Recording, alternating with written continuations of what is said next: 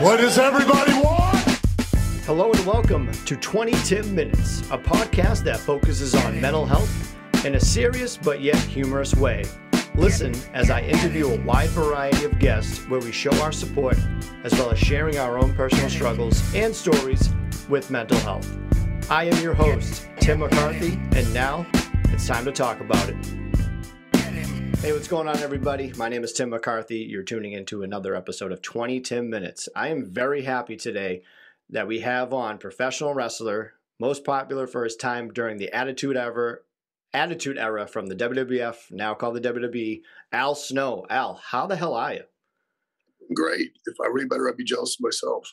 Thank you for having me on. Yeah, no, thank you. I appreciate it. So you've been in the business since about the early 80s, correct? Can you briefly explain? May 22nd, 1982 was the very first match I'd ever had. So it's been 39 years now that I've been in professional wrestling. Majority of that being an in-ring performer, but I've done commentary. I've been a host. I've been, I've sat up, tore down rings. I've been a promoter. I'm now the CEO of Gladiator Sports Network, which is the parent company of OVW, which is Ohio Valley Wrestling, which was the former developmental program for WWE. I was the head trainer for 3 very successful seasons of Tough Enough on MTV. Yep. The head trainer and consultant for WWE's developmental program when it was in association with OVW at that time. And worked as a backstage producer, segment producer, road agent, what we call them in wrestling, and been an executive with Impact Wrestling, and Staying busy. Just now I'm part owner of OVW, and looking forward to the future. That's awesome. Are you officially retired from in-ring wrestling? Not quite yet. I'm more semi-retired. I had in October, I had both of my knees were replaced just from the years of abuse. So they're not 100% completely done. They're really good. They're much better, and I live without pain now. But they're not where I feel 100% comfortable that they need to be where they need to be so that I can not be an embarrassment when I get in the ring. Fair enough. Can you briefly explain what made you get into professional wrestling? I can't. I can't tell you. I don't know. I try to explain that to people that if you have a passion for something that you truly want to do, one, you shouldn't be able to explain what motivates you to do it. You just feel drawn to it, and you feel like you have to do it. If it's something that you can't explain, that you can justify to someone else in their mind as to why you pursued it, you probably shouldn't do it. It's not going to be for you. And the other reason, the other way I can answer it too is that,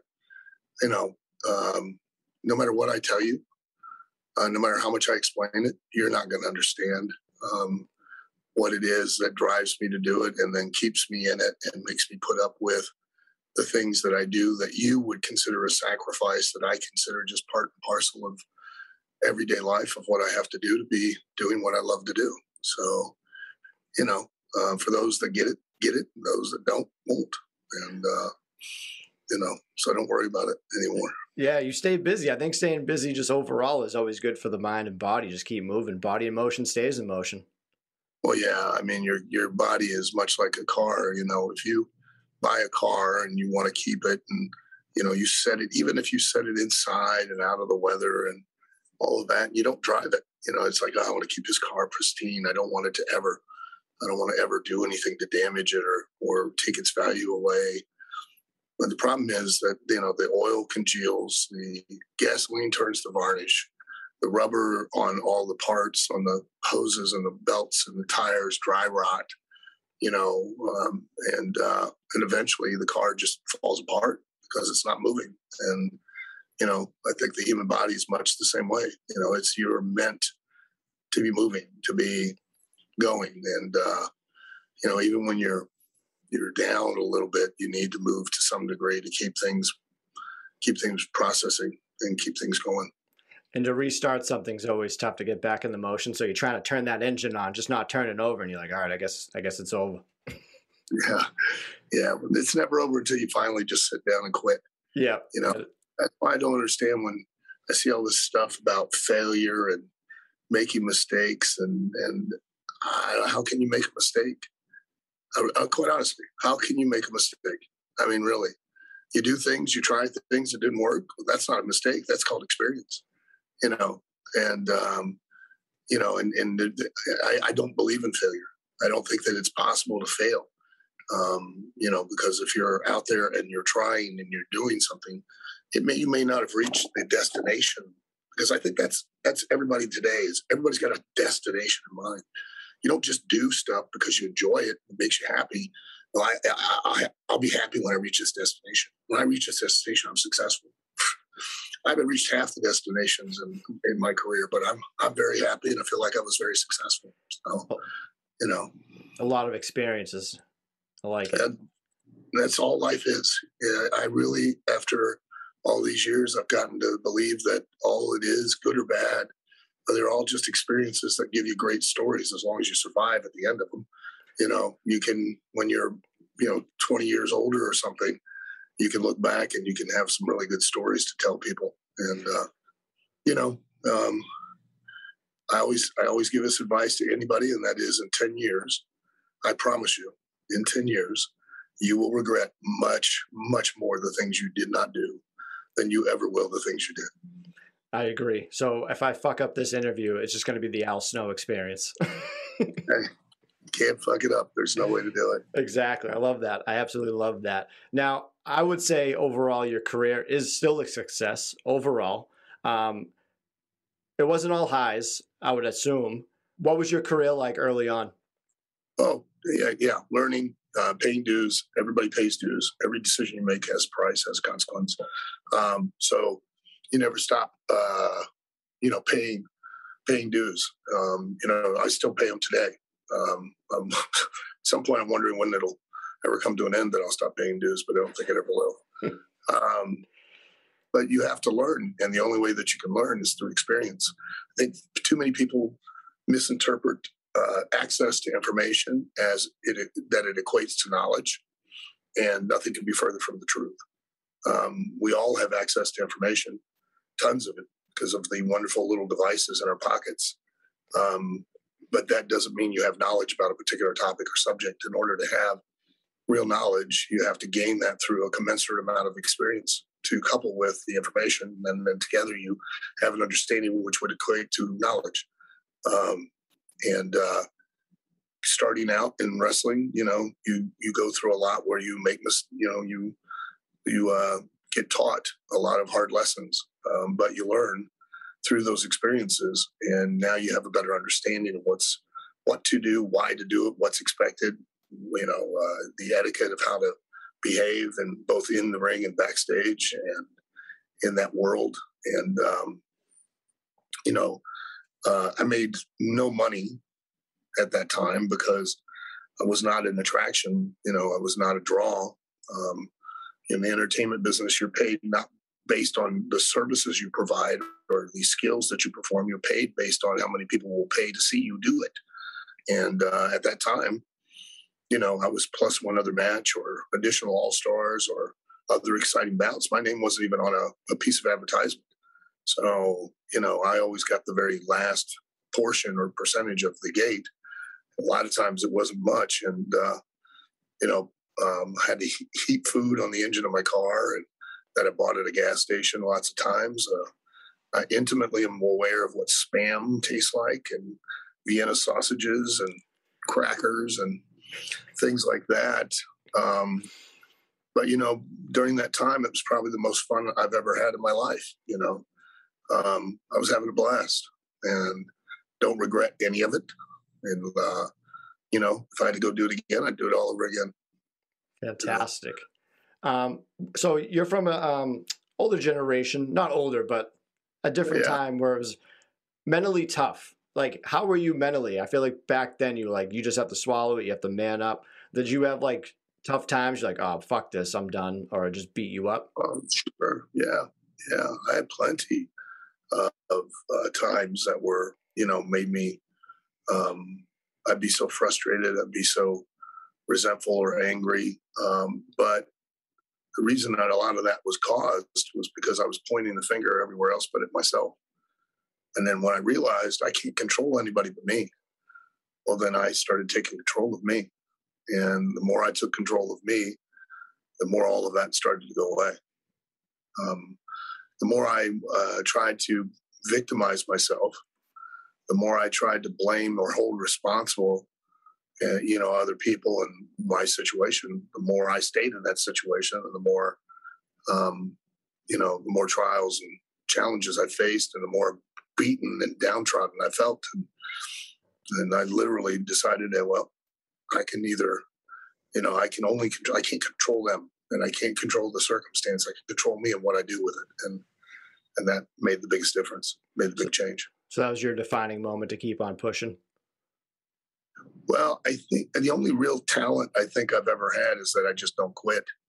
And maybe a lot of people in a similar situation would have probably thought, maybe you should, but I didn't have a plan A. I didn't have a plan B. This was what I wanted to do. It was not I made a conscious decision. This was what I was going to do. And at that point, there was no turning back. So, there was one time, and again, that was during the time that I was pointing the finger at everybody else, that, I got to a point where I was like, well, maybe I just should take up pro bowling, not that I'm a good bowler, but maybe I'd have a better chance at it. And, but then I came out of it, came out on the other side, and, I've been able to go to, I think, 48 or 49 different countries.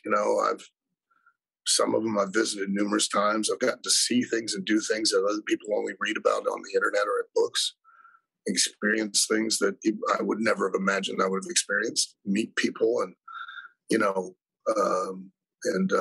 form relationships that I never would have formed or met if it hadn't been for making the decision to do what I do. And, that's what it comes down to. Don't buy the bullshit. I tell everybody this these days because everybody wants to be a victim. Everyone wants to point the finger at everybody else. And we all want to say that our circumstances, our cross that we're bearing is always heavier than anybody else's. For one, it's not a competition, and for another, you don't know who's got what or how heavy it is, but it's not, you can only control you. So take control of your own life, make your decisions, quit being a victim, start being a person that just does what they want to do. Quit worrying about what other people think. Yeah. They're going to think it anyways, so fuck them. Yeah, that is the toughest thing to get over. I feel like for a lot of people is other people's thoughts, but you just gotta keep pushing and just kick everyone in the mouth, proverbially. We just, you just do what you want to do and do what makes you happy. Exactly. And happiness is not a destination. It's just you can make the choice to be happy. Nobody makes you feel anything. That's the truth. I mean, emotions you can't control, but really at the end of the day, I would say something to you and you were to get, either angry or upset or despondent or depressed or sad. I didn't do it. I said the same thing for each one of those emotions. You, though, interpreted whatever I said, and then you decided to react that way. You can decide not to also. I mean, it's crazy, but you can. I mean, and the choice is yours. Yeah. And that's why, and you also have to, another thing I've learned in life is that I don't really get too upset about, and haven't for a long time, about what people think about me, because in order for me to worry about what you think about me, I have to respect your opinion. There ain't many that I really give two shits about what they think. So. Yeah. I feel like the most part, Al Snow was a very lovable guy. Everyone loved him in the 90s. Let's fast forward to the 90s. Al Snow starts to get hot, starts to get over. A lot of people listen to this podcast that might not be wrestling fans. For the non-wrestling fans out there, how would you describe Al Snow, the wrestler? For a long time, Al Snow, the wrestler, was was you could believe that Al Snow was actually out there trying to win a match. You could believe in what he was selling. And then when I realized it wasn't just about what I did, but who and why I did it, then you could believe in who I was. And that was the most important thing, is if you can believe in who I am, you'll believe in anything I do. And I took great pains to ensure that people would believe in who I was, as much as possible.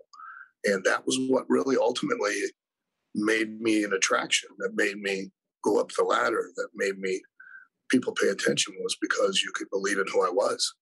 And the why I already had. I was too focused on doing the what, and people don't care about the what. They care about the who.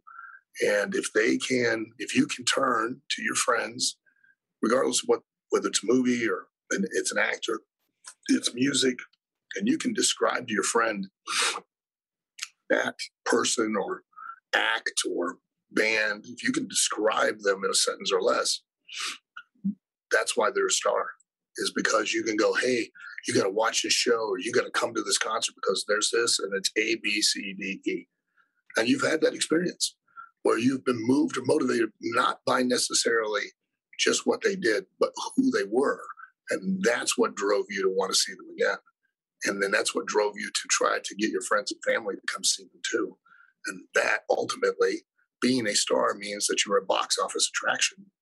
That's what matters. Being famous don't mean anything. Everybody wants to be famous until they're famous.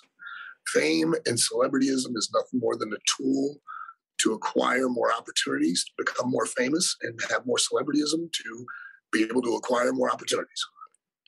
That's all it's for.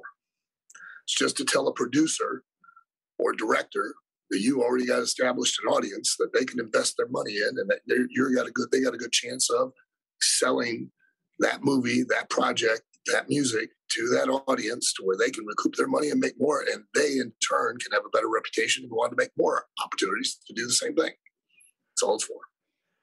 Your character was very over with the crowd. You had great in-ring work. That obviously that's what everyone loved about you, but I think everyone loved your actual character. To explain it, you were pretty much, I would say, like a schizophrenic person that came out with a head, which would be pretty much a doll head that he would come out with. So the people that can try to get a visual of that. And great set of hair, by the way. You had phenomenal hair back then. And you still do. I'm bald, so you still got a great set of hair. What was it? It used to be. What was it about Al Snow that just people loved about that character? That you could believe in it, that it was really me,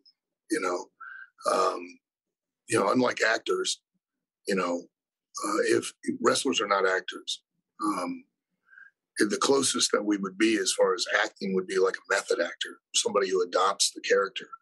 Because an actor is somebody who can take on the role, the character of somebody they've never been. And, wrestlers, the reason that it works is because it is who they really are, just the volume's turned way up. And the audience can feel that and sense that. Steve Austin is really Steve Austin. He just cranks it up full bore. Vince McMahon really is Vince McMahon, but he just turns it to the max to be the character. He lets that guy out.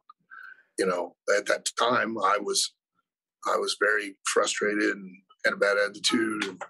And it came through in my behavior with the head.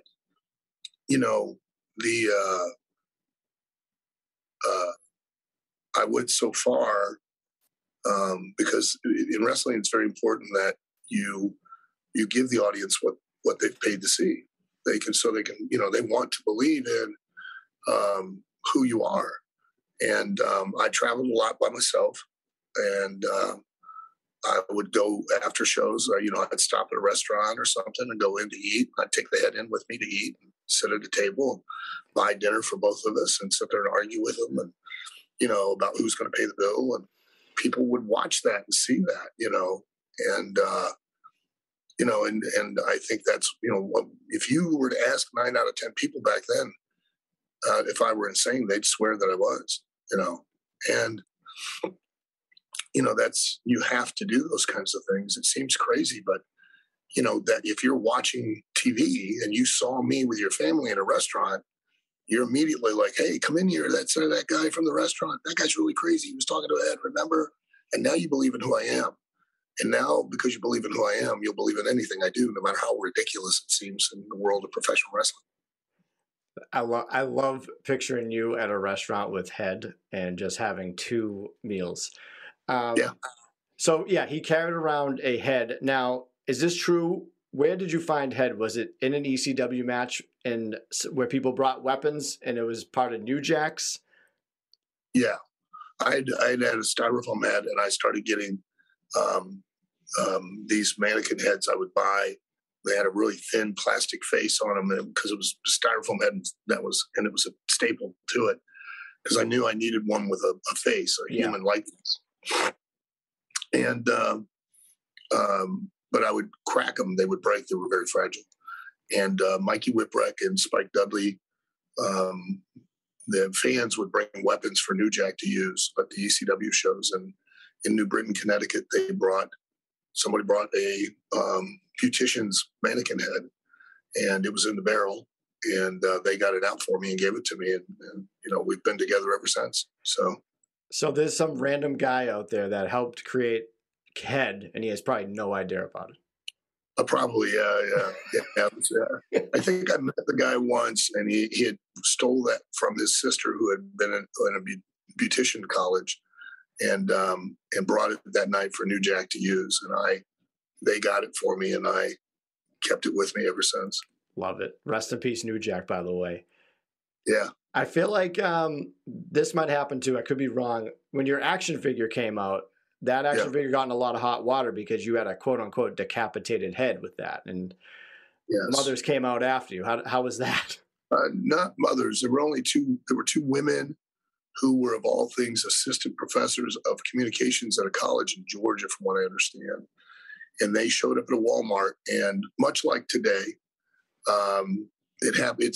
I think I was one of the first victims of cancel culture, because what they did was they jumped to conclusions, they made assumptions, and did no homework, none, on the character, saw the packaging, and just jumped to the conclusion that it was a severed woman's head, when I've never referred to it in any kind of male or female manner, always in an asexual manner.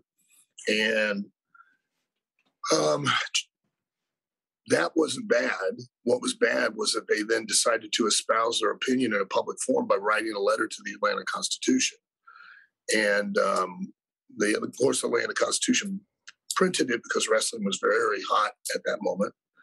And this minute that they printed it, Walmart freaked out, banned the action figure. I'm still number 5 on the 21 things that Walmart won't sell for fear or danger to the community.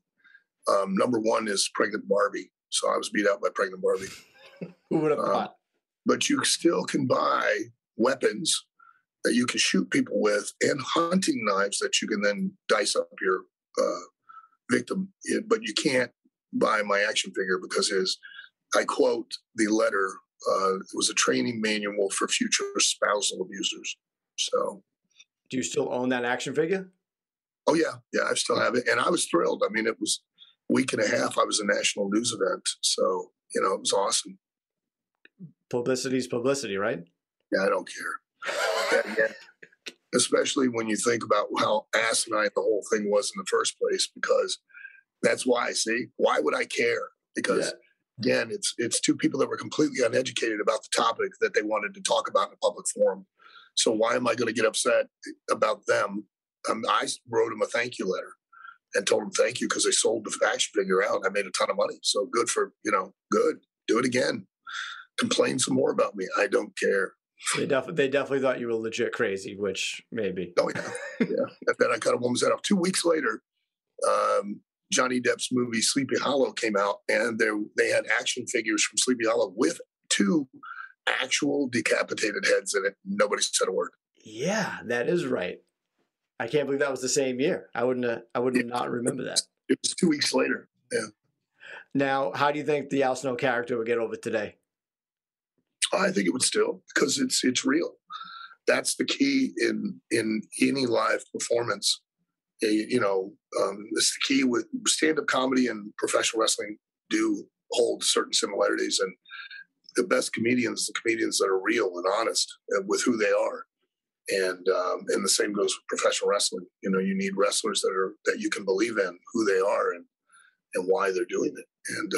And I think it would get over again.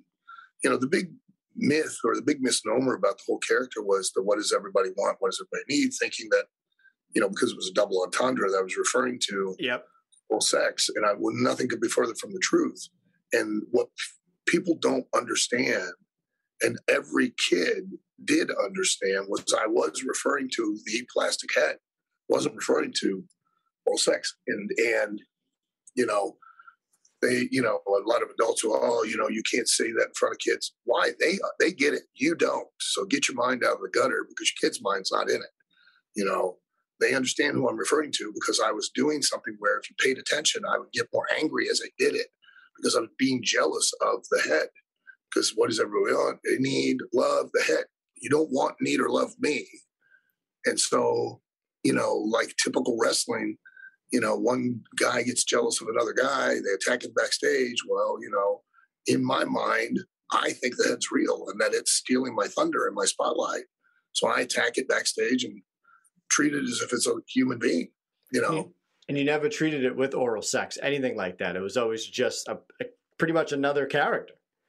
Correct. It was a living, breathing, as far as I was concerned, it was a living, breathing persona.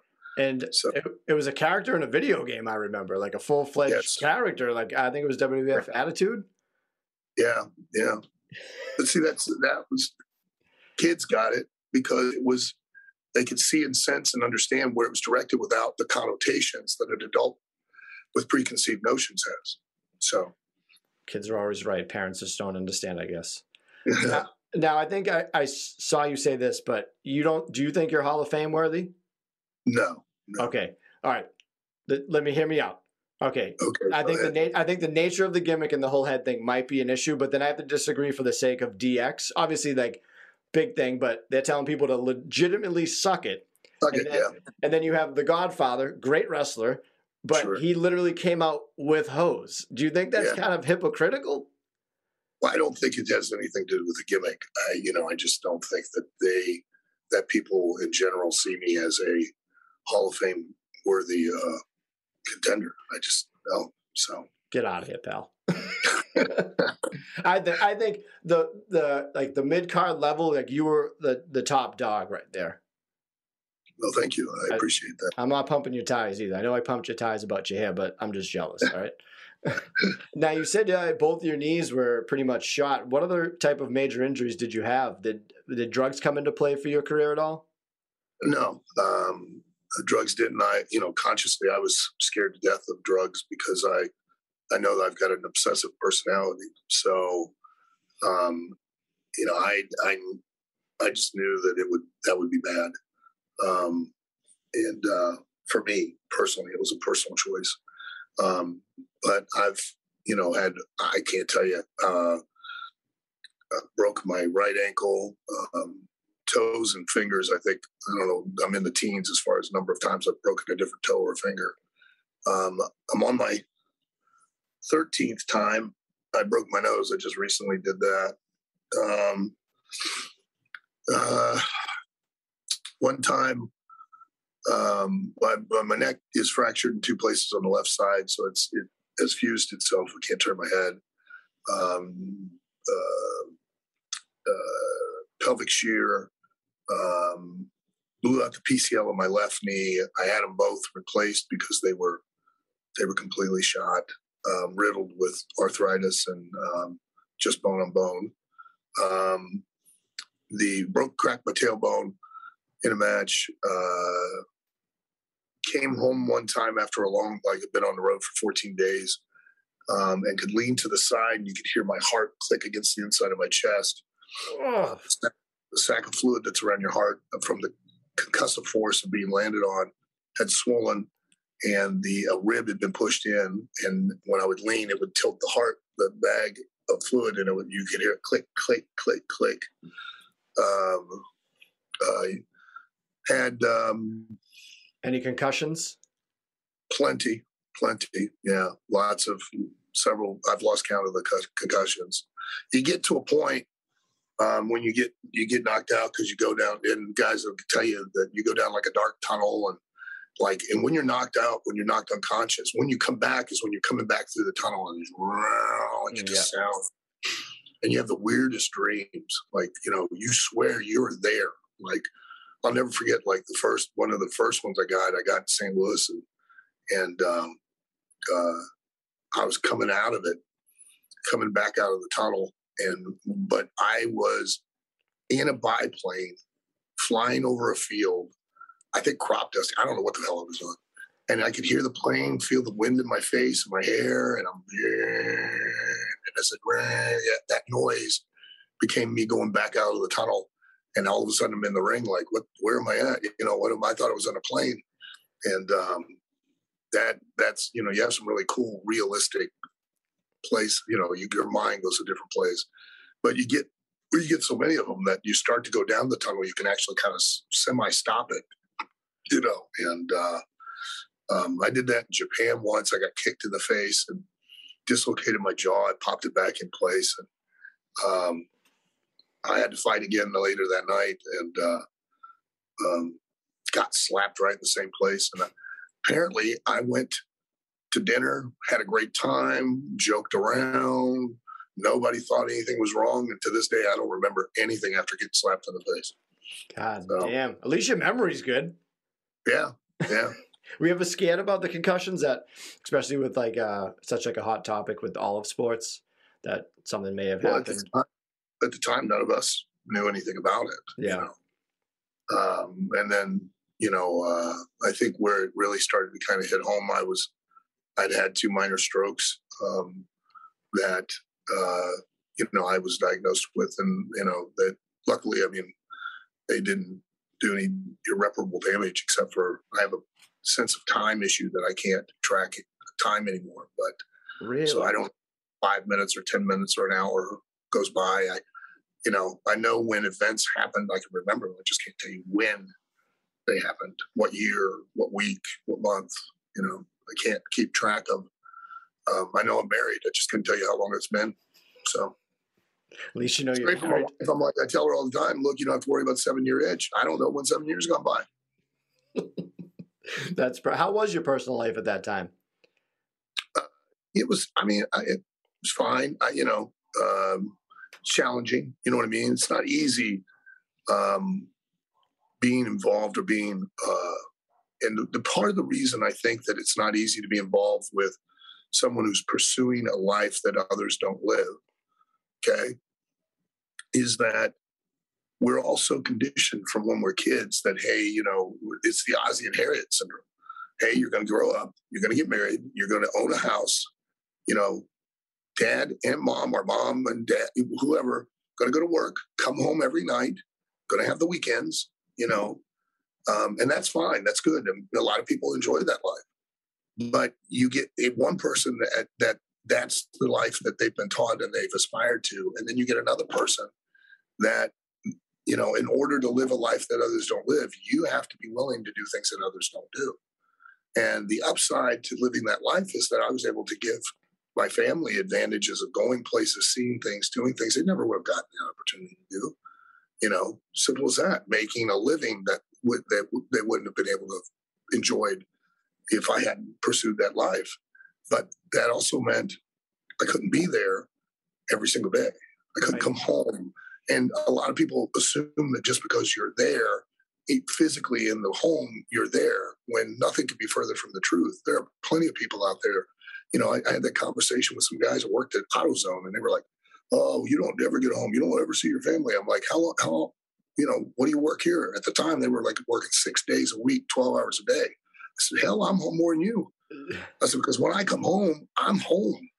I make up for the time I'm away. I said, you come home every day. I said, you get up, you go to work. By the time you get home, you eat dinner, you sit in front of the TV for 2 or 3 hours, you go to sleep so you can get up the next day and rinse and repeat.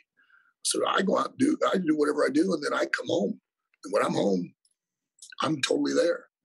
I said, so I'm more home than you are. Just because you're there physically in the house doesn't mean you're home. Right. Go fool yourself. Now, how did you stay in shape with all these injuries?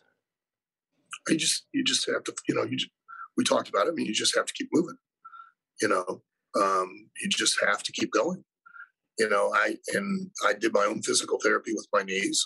I went to a physical therapist for a little bit and then, took over and started doing the exercises and, things of that nature on my own and rehab my knees. And, I'm still pushing. I just, you got to push yourself and, you can use it as an excuse. Hurt, I can't do anything. You know what I mean? Or you can make the decision that you're going to do what you need to do and then get back to where you need to get back to. So that's what I do. You're a different breed, Al. You're a different breed. I don't think so. Now, I feel like when tragedies happen, it affects other people in that moment. You wrestled on a pay-per-view called Over the Edge in 1999. It was the night Owen Hart tragically died. You were in attendance. I couldn't imagine how that must have been for everyone there. I forget, did you wrestle before or after that happened? Right before. Now, how was that for you and everyone there going forward? Because I feel like people do forget about other people that were around. I don't know if you've ever been asked that, but I was very intrigued. It was terrible. I mean, it was just, everybody loved Owen, and you feel it's one thing for Owen. It's another now for his wife and two children. That's who you really feel for, because now they've got to go forward without him in their life, and that's the hard thing, And I'm just grateful that I had the time with Owen and got to experience him and be involved with him, because he was such a great guy. But it tore all of us up. It really did. Because we're all so used to just doing. We every time we step in the ring, we're taking some risk of suffering a life-altering injury or life-ending. We really are. And that percentage varies based on what we're doing. But we're so flippant about the physical risk that we take every day that you just don't equate it to an actual consequence until it really happens. And then when it does, it really, really hits home, really makes you aware of things a lot. So, and I've unfortunately, I've been blessed because of wrestling that I've gotten to meet so many amazing people and become friends with them and have relationships with them. And I've also been cursed by that because I've lost so many of them, that I've cared about and, will miss when they're gone. Do you think that pay-per-view should have ended right then? I don't know. Couldn't tell you. Yeah. That's not, it's easy to armchair quarterback. It's easy to, second guess other people's choices when you're not in the moment and you're faced with that decision. It's easy when you don't have the weight of the responsibility that decision is going to create what repercussions, So yeah, you can sit there and you can judge and condemn, or you can condone. But either way, you don't know what you'll do when you're there. There's no way you can. There's no way you can prepare for it. And I don't think there is a right decision. I don't think there's a wrong one. You can make the case that the show should have gone on. You can make the case that it should have ended right there. But you're making that case based on information that you didn't acquire until after the fact. So it's not really the same as it was if you're right there in that moment, to have it staring down the door, wondering, what do I do? I feel like that's the perfect answer you could have gave. I like that. Do you have any Owen Hart ribs on you? Because I heard he was a big prankster. He never ribbed. He and Davey ribbed Marty one time by putting a padlock on some of his gear. It took us like 2 or 3 weeks to get the goddamn thing off.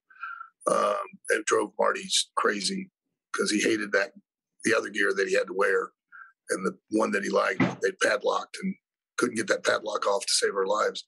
That's very interesting. And then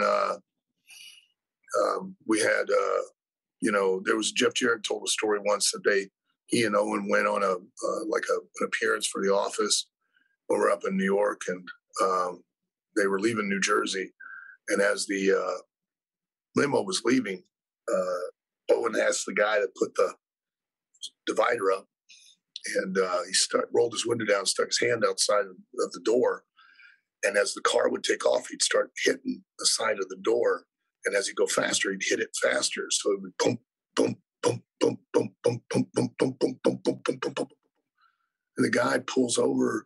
He's like, "Hey guys, I'm so sorry. It sounds like there's something wrong with the tire." And Owen's like, "Oh, is there something wrong with the tire?" He goes, "Yeah, I don't know what it is." He goes, I heard it, man. I don't know. It sounds like it might be loose or something. So checks all the tires. He's like, I can't find anything. I'll just, we'll see if it starts again. And sure enough, as soon as he went to take off, Owen sticks his hand outside the door and boom, boom, boom, boom, and it took forever for them to get back to, I think we were at the Garden or something that night, and it took forever for him to get back to the Garden because Owen just repeatedly would get the guy to pull over, check the car, back in, off he'd go.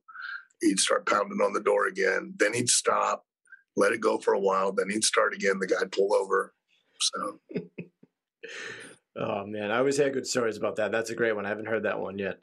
How are fan interactions? What's the most fucked up thing a fan could have done to you or said to you? Anything like that? Nothing really. I mean, the only thing that I dislike or that is bothersome, I think, is that because I'm grateful for fans. I mean, without fans, we wouldn't have a job. It's when they either act too familiar, they'll come up and they'll start patting you really hard. "Hey man, how you doing?" And you're like, "Okay, that's enough." Yeah. Who's up, buddy? Or the one that really gets me is when they try to and it's really more them. It's just their insecurities where they try to put you down. I don't watch wrestling anymore. I don't know who you are, but could I have your autograph? Well, why do you want my autograph? You don't even know who I am. Right. Or, you're at a party or something and they say, "Hey, this is Al Snow. He's a professional wrestler." And somebody on me, "Well, hey, don't slam me." And it's like, "Well, hey, what do you do for a living?" "Well, I sell insurance." "Well, don't try to sell me a policy." I mean, it's like stand-up comedians when they go, "Tell me a joke," and they're like, "Yeah, okay." Yeah, listen, we don't live in a Bugs Bunny cartoon, and a trolley's not going to come by ringing a bell, and I'm going to suddenly attack everybody in the room. It's not where I'm going to snap. And, I'm not punch drunk. You know what I mean? It's okay. It's what I do for a living, and that's it. It's not like I'm on 24 hours a day ready to attack somebody and rip somebody's head off. So. Now you're an author too. The Self-Help Life Lessons of the Bizarre Wrestling Career of Al Snow. You must be proud of that. Well, I'm very proud of it. Yeah. And and I have a comic book that's coming out now too with Broken Icon Comics, The Ballad of Al Snow and Head, and I'm thrilled about that. No shit. Yeah, it's amazing. The artwork, some of the top talented artists and writers and inkers and letterers, were worked on the book, and it's a 40-page book. It's not a wrestling biop thing. It's a unique story where I believe in my head, in my skull, that I'm a detective, run a detective agency with Head and Peppers in it and Pierre, and I go out and solve cases, even though they're really not cases at all. And like in this story, it starts with me in the ring, and then I get kind of knocked out or silly, and I go off into this world where I have this adventure. It's a post-apocalyptic world where, I'm going to rescue this woman's heart because she said she lost her heart to somebody, meaning she fell in love, but I think she actually had her heart stolen. And go through that. The next one is where I'm a secret agent, and I am trying to infiltrate the evil empire to the north, Canada, who are our dire enemies.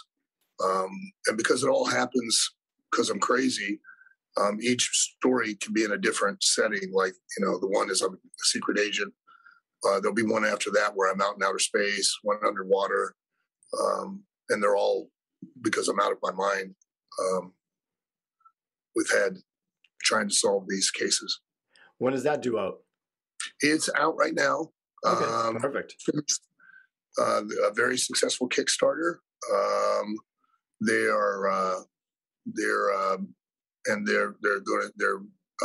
going to start going to Comic-Cons and making appearances there and helping to sell the comic. So, and self-help's on Amazon.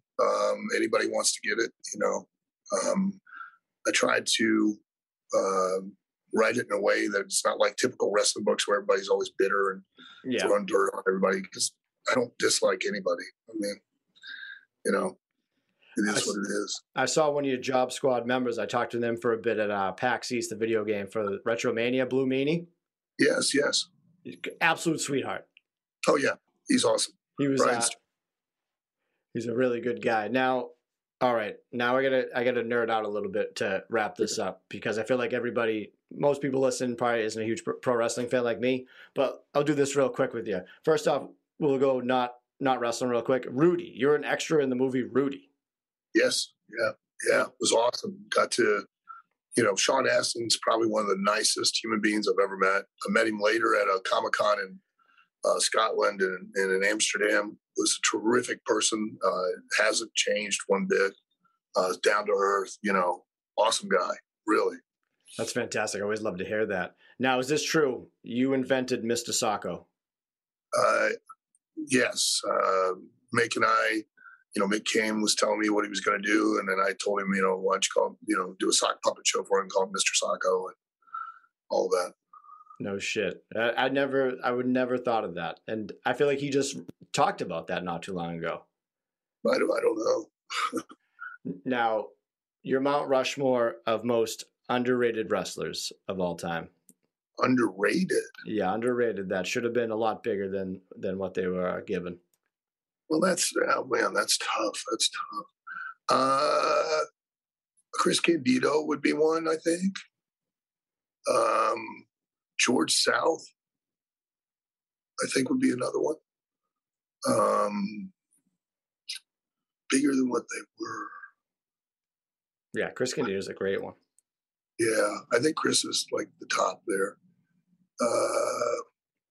And I'm not sure. Hey, I'd have to really look at that. Still good. Yeah. Still good. If they come to you later, let me know. Sure. Who's a wrestler or a wrestlers that you wish you got to wrestle in your career that you didn't? I think Kurt Angle,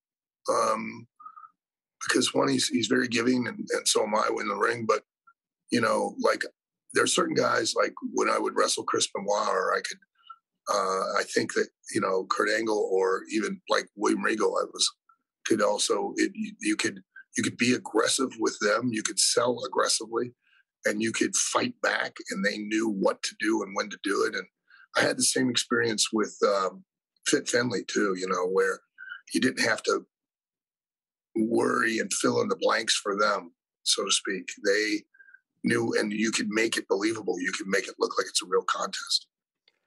Who was the one guy you saw you had a match coming up with, and you were like, fuck, I'm going to be sore tomorrow?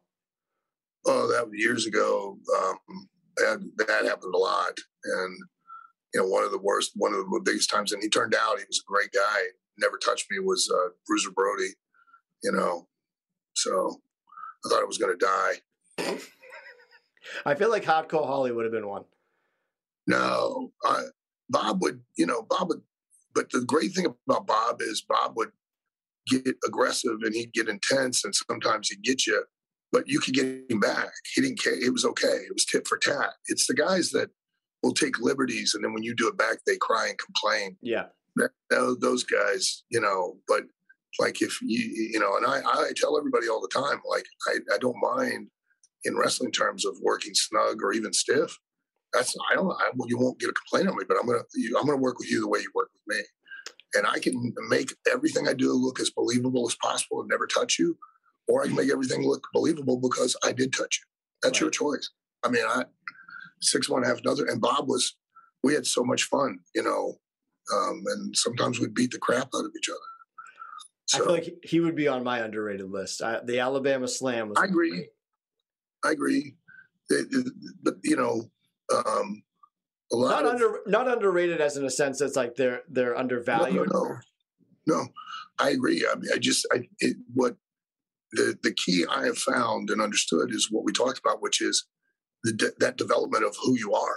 You know what I mean? And Bob developed a little bit of that persona, that hardcore Holly persona, that intense, rough, rugged guy. But then you've got to have more depth to it. There's got to be more to it that keeps the audience interested and takes you further. You know what I mean?